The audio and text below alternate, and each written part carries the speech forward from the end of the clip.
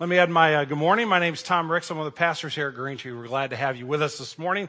Let me invite you to turn in your Bibles, if you have one, to Genesis chapter 4. We continue our series in Genesis. If you don't have a Bible, the passage will be up on the screen in just a couple minutes. First of all, who was in church last Sunday at the 9 o'clock service? It's not like we're going to pick on you if you weren't. I'm going to offer my profound and sincere apologies for not finishing the story about the invitation to the wedding, about what it meant, black tie invited. I had no less than a dozen of you come up to me after the sermon and say, Tom, I didn't even hear anything you said after that because I was trying to figure out what the answer to that question was. The answer to the question is it just means the same as black tie optional. That's what I found out. So I want to pass that on to you because I know that you can now sleep tonight. And secondly, I also want to just give you permission. If I ever do that again and I screw up the sermon for you and you can't listen, just raise your hand and say, Tom, stop. My pride is not that big. Okay. Could you finish the story? And I'll be happy to do that. So I don't want to mess you up. Second piece of housekeeping I need to do before I start the sermon is this. 2 words. Black walnut. I decided I was going to put a black walnut grove in my backyard. I have a black walnut tree in my backyard, thanks to Monica Miller. She gave me that tree 12 years ago, probably as a sapling. It's now almost 30 feet tall and producing walnuts. And so I've got a couple of dying trees in my backyard. I want to get those cleared out. I want to clear out all the brush, and I will put a little walnut grove in back there. So I got on the internet yesterday to find out how to plant a walnut from seeds instead of sapling, because I have all these walnut, the green things fall off the tree. Read all the instructions very carefully. What you got to do is soak them in water and then take a knife and peel all the skin away and all the outer edges till you get to the walnut. And then there's several other steps that you got to do after that. So I did all of that. And at the very end of this page, because I went back and looked at it, it said in one of the very last things, make sure you put gloves on before you do that. They should have put that at the top. So turpentine, lemons, orange scrub with pumice, Ajax, pretty much everything but acid was tried at my house yesterday. And so I knew I used my hands a lot, and I knew, you're going to say, was he burned terribly in a fire? What, did something happen? So I don't want you to be distracted from this sermon. Black walnuts, literally from the seeds. Cindy was crying. She was laughing so hard. She said, I love you dearly. You are an idiot. She said, I think this is the stupidest thing you've ever done in our marriage. I'm like, darling, we've been married 28 years. I cannot possibly believe this is the stupidest thing that I've done since we've been married. So, for the next, and please don't give me any home remedies after the service. My hands can't take it anymore. So for the next couple of weeks, my hands are going to look like this. And, that's just, you can go home and tell people about your idiot pastor. That'll be fun. Question for the morning, on to more serious things. Why is it our tendency to embrace sin? So I don't do that. Yes, you do. I know because I do. Why is it our tendency to embrace and hold on to the very thing that causes us great harm? Why is it that we have such a struggle with what Scripture calls the flesh? If you read in Galatians chapter 5, you'll see Paul nail this very clearly when he talks about the battle between the spirit and the flesh and how they both want to do each other in. The terminology he uses there is gladiatorial. It's like 2 guys fighting in the ring to the death. He says that's how much your flesh wants to kill the work of the Holy Spirit in your life, and that's how much the Holy Spirit wants to get rid of your flesh. But for some reason, we know that sin causes us harm. We know that it hurts us. We know our angry outbursts do things to harm our marriages and hurt our kids or put us in bad standing with the folks around us. We know that those lustful thoughts do us no good. They lead us down a path of destruction, and yet we seem to follow them time and time again. Why is it that we have such a stubborn tendency in that area? I was reading again this week about the Stockholm Syndrome. I don't know if you've ever heard that term. I'm sure it's probably familiar to you. Back in 1973, a guy broke into a bank in Stockholm, Sweden, and for 6 days there was a standoff between the police and this bank robber who had taken several, I think it was either 4 or 6 folks into his captivity while he tried to negotiate a release. At the end of their captivity, I'm reading out of a book now, at the end of their captivity, 6 days later, these folks who were held hostage actively resisted their own rescue. Later on, they refused to testify against their captors. They actually raised money for their legal defense fund. And according to some reports, one of the hostages eventually became engaged to one of her jailed captors. That's a picture of how you and I, at times in our lives, whether we're a disciple of Jesus or not, how we treat sin. We hang on to it. We hold it to our detriment. Genesis 4 depicts an abject refusal to acknowledge wrong and to repent. But it shows us this picture in the context of God's compassion. This is not so much a story of one brother murdering another brother. It's much, much more than that. It's a keen insight into the depravity of every human heart. And it's also a keen insight into the relentless compassion of God. It is both warning and hope. With that in mind, Genesis chapter 4, I'm going to pick it up halfway through the story of Cain and Abel. As you remember from last week, if you were here, Cain and Abel both brought offerings. Cain's was not accepted, Abel's was. I'll remind you about why in just a moment. And God warns Cain that he's in dangerous spiritual position, that if he's not careful, sin's crouching and it's at his door and it's going to master him. So that's where we pick it up in verse 8. Hear the word of God. Cain spoke to Abel, his brother. Some manuscripts add this phrase, saying, "Let us go into the field." It's not in the original text, but it's understood that was the conversation. Cain spoke to Abel, his brother, and as they were in the field, Cain rose up against his brother Abel and killed him. Then the Lord said to Cain, "Where is Abel, your brother?" He said, "I do not know. Am I my brother's keeper?" And the Lord said, "What have you done? The voice of your brother's blood is crying out to me from the ground. And now you are cursed from the ground, which has opened its mouth to receive your brother's blood from your hand. When you work the ground, it shall no longer yield to you its strength. You shall be a fugitive and a wanderer on the earth." Cain said to the Lord, "My punishment is greater than I can bear. Behold, you have driven me today away from the ground and from your face. I shall be hidden. I shall be a fugitive and a wanderer of the earth, and whoever finds me will kill me." And the Lord said to him, "Not so. If anyone kills Cain, vengeance shall be taken upon him sevenfold." And the Lord put a mark on Cain, lest any who found him should attack him. Then Cain went away from the presence of the Lord and settled in the land of Nod, east of Eden. This is a reading of God's holy and perfect word. To him alone be glory. Will you pray with me for just a moment?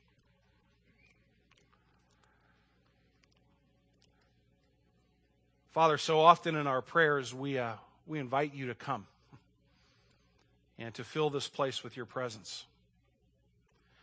Father, the simple fact of the matter is you come whether you're invited or not, because you are all powerful. And you have a plan of redemption that you are going to work, sometimes through us, sometimes in spite of us. And yet, Father, it does our heart good to invite you, because it reminds us of the relationship that needs to exist between us and you. A relationship where we worship you. A relationship where by your grace we understand and have perspective on our lives. A relationship that makes sense out of a world that really so often is completely and utterly senseless.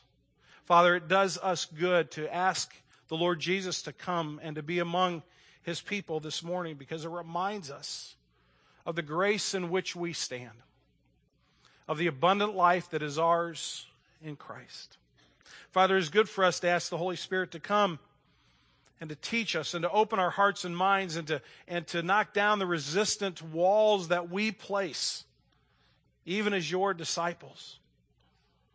Because it reminds us that it's the Spirit of God that moves in our hearts that does ultimately the transformational work that needs to take place to move us away from a life that is really surrounded by death and die to ourselves in order that we might live. So, Lord Jesus, we know that you are sovereign. We know that you are everywhere. We know that we don't need to bid you come. You're already here. But it does remind us of your glory and your majesty. And so I would pray once again that you would move me out of the way, that you would forgive my sin, that you would teach your people this morning what you want us to know, and that we would hear that and that only. We pray in your name. Amen. I want to run on parallel tracks this morning as we go through this passage, and we're going to bounce around from verse to verse, but the parallel tracks are this. On the one side of the tracks, I want to look at Cain very specifically, and I want to look at his actions and his attitudes and his interactions with God, the decisions that he ultimately makes, the conclusions to which he ultimately comes. And then on the other track, I want to look at God and his interaction with Cain, kind of in a similar way, the things that God says, the attitudes and the actions of God, and the conclusions to which God comes, because I do believe this is a passage of both warning and hope. I think you'll see this morning, if you're willing to be honest with yourself, I think you'll see a little bit of Cain reflected in your own life. I think when you look in the mirror, maybe later on today, you might see Cain's eyes looking back at you just a bit. And at the same time, you need to understand that you need to see that in the context of God's grace. And I think this passage does both. So we're going to run down those two tracks. Let me spend a few minutes talking with you and looking at this passage about Cain. I want to remind you last week as we looked at the text, that we said that Cain was presumptive in his worship. It wasn't that God wanted Abel to sacrifice a lamb and he wouldn't receive the fruit of the land, the vegetation that Cain brought in his sacrifice. There wasn't anything wrong with the substance of Cain's sacrifice. We see in the book of Exodus when God gives the law that type of sacrifice was commanded by God to be brought. So there was nothing wrong with the substance, it was the attitude. We see that Abel brought his sacrifice by faith. He was trusting in God's graciousness, where Cain brought his out of duty and out of a sense of obligation. And God, I demand that you accept this because this is my religious activity. And then when God didn't accept Cain's offering, Cain was sullen in God's judgment against him. His feelings were hurt. He was upset that God had looked into his heart. And so the question that we want to deal with the rest of the passage is, as God warned Cain last week, he said, you got to be careful, Cain. You're in a very dangerous place spiritually. Did Cain, heed God's warning? So we're going to look at that this morning. In verse 8, it says this: Cain spoke to Abel, his brother, and when they were in the field, Cain rose up against his brother Abel and killed him. The first thing I want you to see, that Cain was dismissive in correction. He heard God's warning loud and clear. He didn't misunderstand what God had said. He simply dismissed it as not important or not applicable to him. Another way to say it is he was neglectful in warning. When God spoke directly to him and warned him carefully about the shaky ground upon which he stood, he simply refused to accept that word. The next verse, after God says you got to be careful because sin is crouching at your door, you must master it, not let it rule over you. The next verse doesn't read, and Cain repented of his sinful heart, and he offered a sacrifice of faith. It doesn't read that way. What we read is Cain's stubborn refusal to change course. Every once in a while I get that stubborn. Every once in a while, I'll see a little bit of Cain in me. Fortunately, I have a wife who was sent by God to help me see it a little bit more clearly. And every once in a while, Cindy will say something along these lines to me: Tom, nobody can tell you anything. And I know you find that hard to believe about a humble, gracious guy like me, but it's true. There are times where I get so dogmatic and so stubborn in my ways that I won't listen to anybody else. It's more important for me to win the argument than to actually deal with the issues of my heart. Does that ever happen in your life? A little bit of Cain in me, dismissive in correction, neglectful in warning, a stubborn refusal to change course. But not only that, the text tells us that Cain was vengeful in his response. Cain rose up against his brother Abel and killed him. You ever thought about the fact that the anger in your heart, the hatred in your heart, the sin that's manifesting itself, that's beginning to grow in your life, do you understand that has to go someplace? It can't just live in your heart. When I talk to people who say, well, yeah, I have some of those thoughts every once in a while, but I just suppress them. I just push them down. I don't let them get the best of me. I just kind of, I figure out a way that I can control it. You know what? That's simply burying your head in the sand. It doesn't happen that way.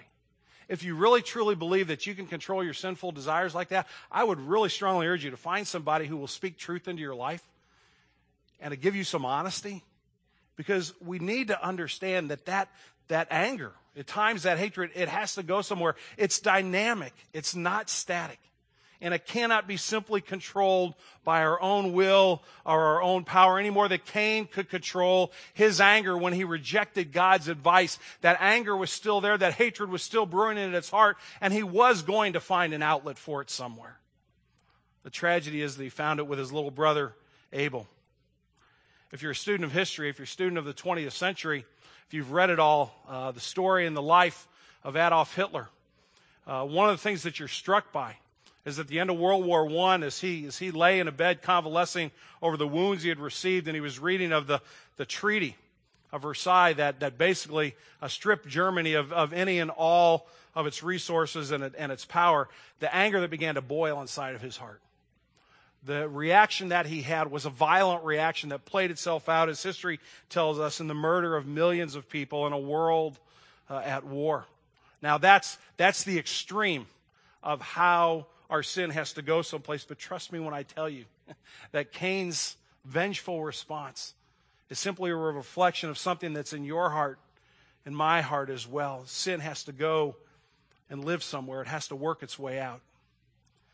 Next thing I want us to see about Cain is that he's dishonest in confrontation. Look at verse 9 for just a moment. Then the Lord said to Cain, "Where is Abel your brother?"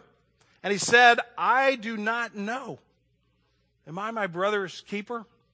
You see within Cain this conflict within the human heart. This desire to be seen as right even when we know we're wrong. And the way Cain resolved it is simply to offer a lie to God. I don't know where he is. Am I supposed to be responsible for him? Last time I checked, I wasn't in charge of Abel. He offers not only a dishonest answer, but a flippant, dishonest answer. And you can see within his heart this desire to be okay, to be right, but that leads him to a bad conclusion that he's just going to make up a story that isn't true. For those of you that are a little bit older parents, like me, or maybe even a little bit older, you've entered into this stage in your life where your adult children begin to tell you stories of what they did when they were kids. And some of those are really delightful and fun, and others of those you just go, "God, thank you they're still alive. Thank you they're still walking around the planet. How could they have possibly done that?" And then I remember the stories I began to tell my parents in my 20s and 30s, and some I still haven't told them to this day. But we were reflecting on, and this is probably, 2-3 years ago, we were reflecting on how Nathan, our oldest child, how he didn't get his progress reports all the time. And those are mailed home. Those come straight from the school. How did ours seem to get lost in the mail from time to time? And, we get busy and say, "Nate, we didn't find your progress report in the mail." He'd say, "Oh, I'll make sure I get a copy and bring it home." And we'd get on, and he, wouldn't bring it home, and we'd kind of forget about it. We didn't see the progress reports all that often. Now, the rest of the story is that he was calling his sister from school and saying, "Hey, you see the progress report that came in the mail? Yeah, take that out in the backyard and light a match to it." That was the rest. Now, he wasn't a bad student. Nate got, his goal was to get through life, to get all B's and not study that much, and he pretty much made it. But there was something about the desire to be right, even when he was wrong. And that's the same desire that's in my heart. I want you to think, I look pretty good. I say the right things. I act appropriately. God, don't you see I'm a pastor? Don't you see I'm trying to work hard for you? I don't want to look at the sin in my heart. I don't want to look at the anger that's there. I don't want to admit to those things that I've done which have offended people and hurt people. Can't I be right while I'm still really wrong? And that's the attitude of Cain. Abel, haven't seen him lately, Lord. Don't know where he is. And last I heard, I wasn't responsible. It's the heart of Cain.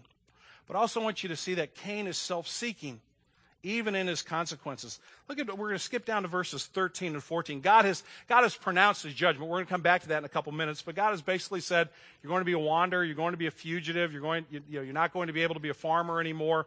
And he renders this judgment. And here's Cain's response to the Lord. Cain says to the Lord in verse 13, "My punishment is greater than I can bear. Behold, you have driven me today away from the ground, and from your face I shall be hidden. I shall be a fugitive and a wanderer on the earth, and whoever finds me will kill me." Does it strike you at all as disturbing that after God pronounces judgment on Cain, the next words out of his mouth are not a plea for forgiveness? They're not even a confession of sin. Does it not bother you just a little bit that he shows absolutely no remorse for his little brother? We have 2 sons in our family. I know how much Jordan looks up to Nate.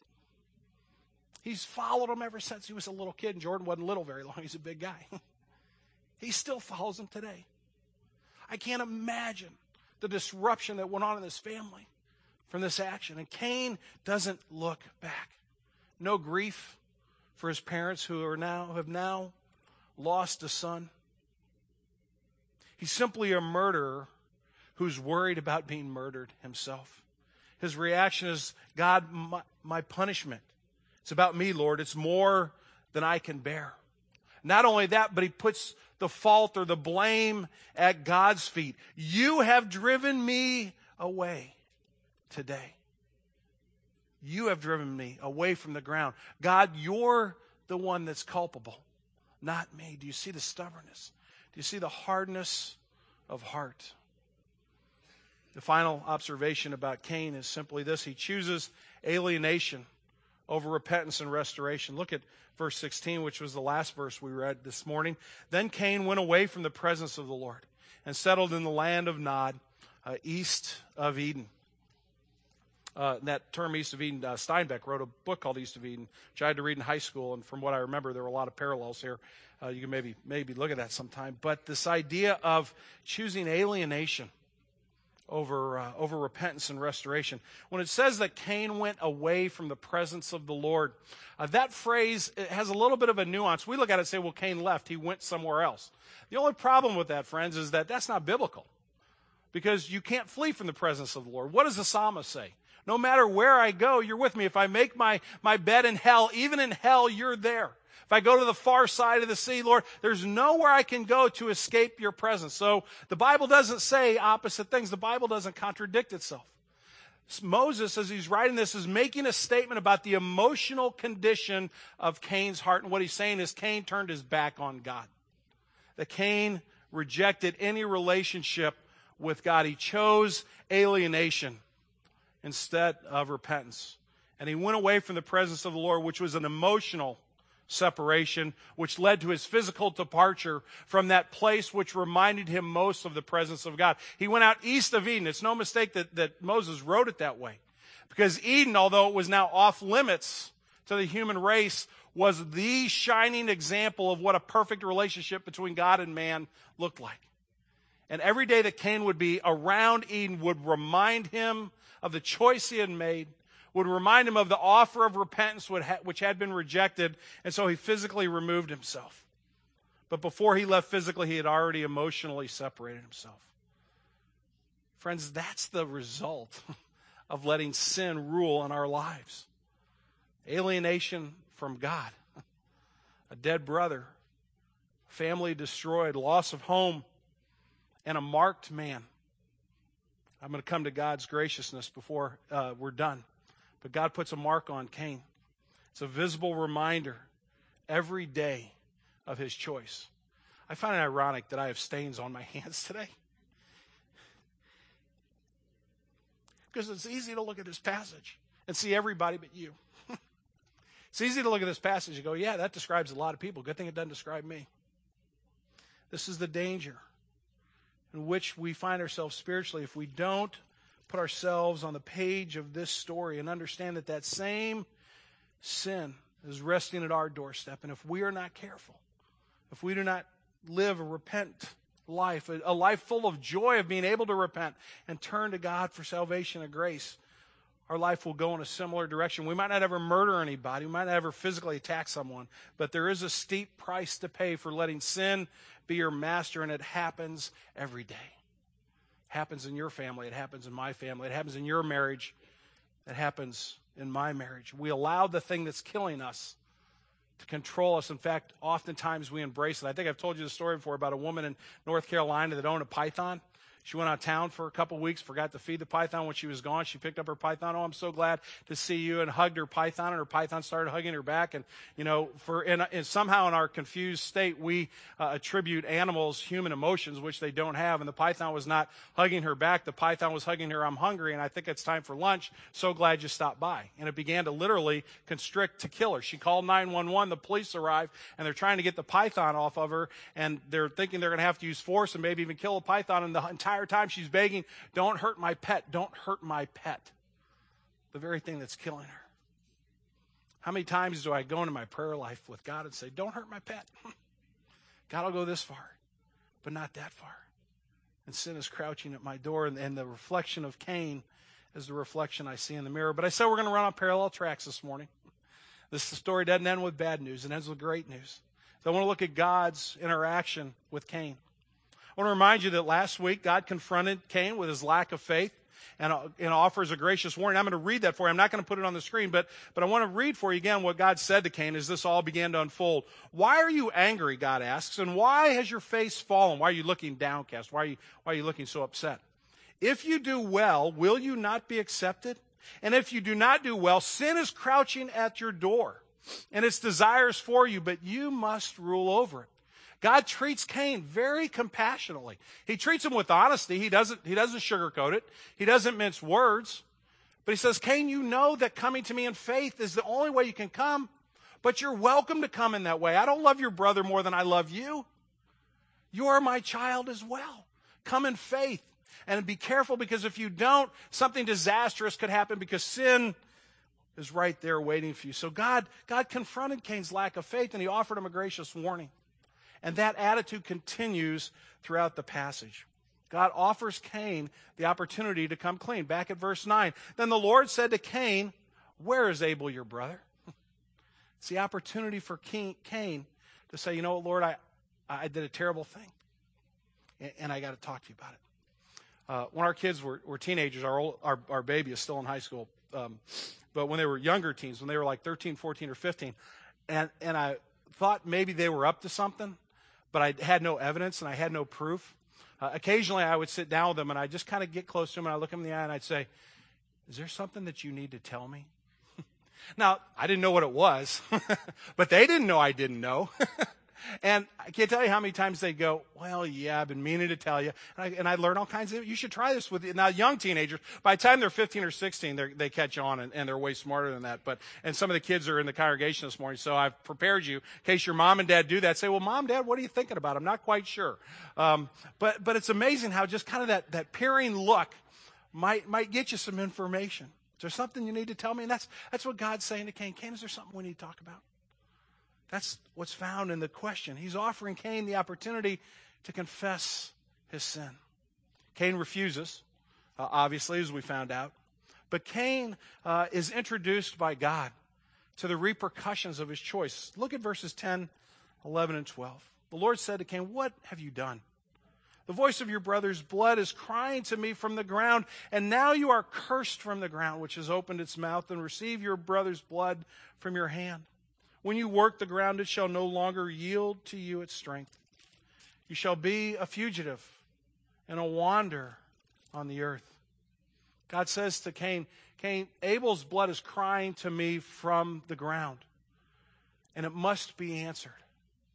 Cain, what God's saying, Cain, you now have to answer for your actions. It doesn't give me any joy or any pleasure, but Cain, you need to understand something. There's something that has to happen as a result of your sin, and a result of you turning from me. I can't let the cry of Abel's blood go unanswered. It wouldn't be fair to him, and it wouldn't be fair to you, Cain. God lovingly confronts Cain and tries to explain to Cain what's happened because of Cain's decision. And even in the words of judgment, I think we see a gracious God trying to help this wayward child understand the terrible place in which he now finds himself. Oftentimes we mince our words. We don't say necessarily what we mean, and sometimes I think it's better for us simply to get to the point. Maybe it's with a child, maybe it's with an employee, maybe it's with ourselves, maybe it's with somebody else confronting us with saying, here's what has to happen because of the choice that you have made. And God gives Cain that information. Cain doesn't receive it very well. Cain says he's still consuming himself. It's more than I could bear. And notice God's response to Cain. God doesn't say to Cain, you know, Cain, you should have thought of that before you walked down this path. He doesn't say to Cain, Cain, didn't we have a conversation a few days ago in which I warned you about this? Now go on and get out of my sight. You disgust me. God's reaction to Cain's still consumed with his own self-pity, is a reaction of grace. It's a reaction of mercy, even in judgment. Look at verse 15. The Lord says to Cain, "Not so. If anyone kills Cain, vengeance shall be taken upon him sevenfold." And the Lord put a mark on Cain, lest any who found him should attack him. I'm going to go down a real quick side road just for a second. So we're going to take a left turn. Hang with me. A lot of people get hung up on the last part of this verse and say, where are all the people that are on the earth? I thought it was just Adam and Eve and Cain and Abel. And did God create other people in other places? And they kind of let their minds run wild on this. I don't think we need to do that.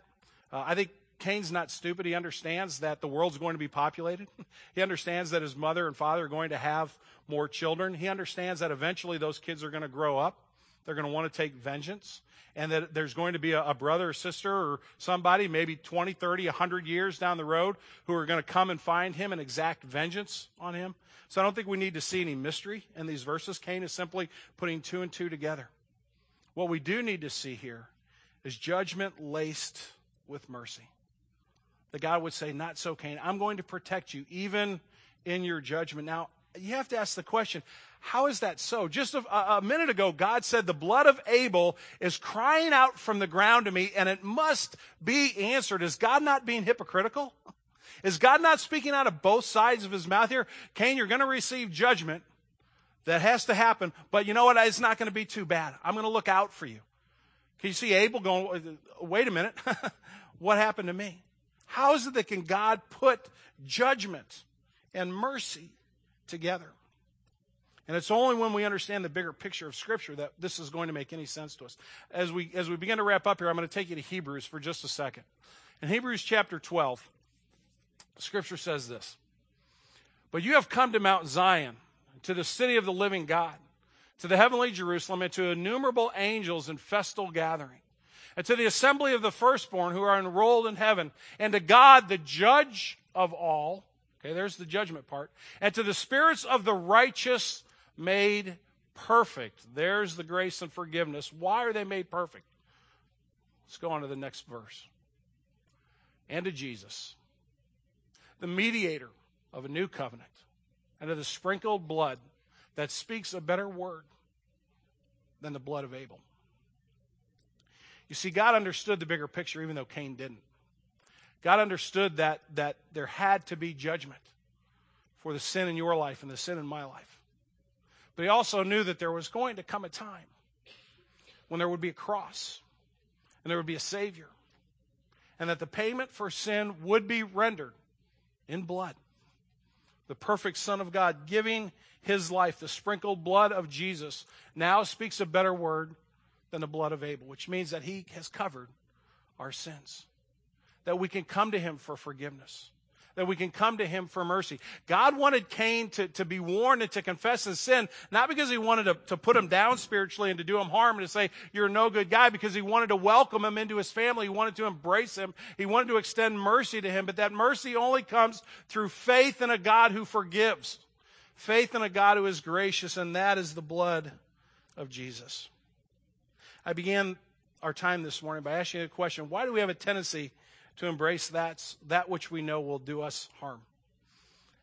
I think, simply put, and this is a bit of a simplification, there's probably a lot of reasons. At the end of the day, it's because it makes us feel good. Lets us know we're alive. It might be harmful, but in some way it brings meaning to our lives. And in many ways, I think we're like Cain in that we're short-sighted. And we can only see the immediacy of our circumstances. We need to take a step back. We need to take a deep breath. And we need to see the cross of Christ. And we need to understand that pathway to life is through repentance and God's forgiveness and God's grace. His grace is sufficient. And he calls out to each one of us this morning: don't embrace that which will kill you. Embrace my Son and live. Let's pray. Lord Jesus, I thank you that we see you in this passage of Scripture.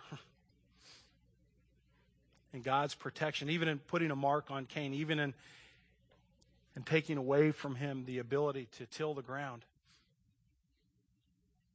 because of his choices. Yet there is mercy and there is grace. There is compassion. And Father, if we're going to be honest with ourselves, if we're going to stop pretending for a minute and we're going to deal with reality, when we look in the mirror, we will see Cain looking back. But Father, that is not the end of the story. It is not your intention to do us spiritual harm. It is your intention to give us spiritual life. And when we come to the cross of Christ, the blood that is sprinkled, that speaks a better word than the blood of Abel, we are free of remorse. We are freed from having to defend our actions. We're freed from having to lie about what we've done. We can simply confess. And we can come to you for life, for a new life. So the next time we look in the mirror, we see Jesus looking back. Amen.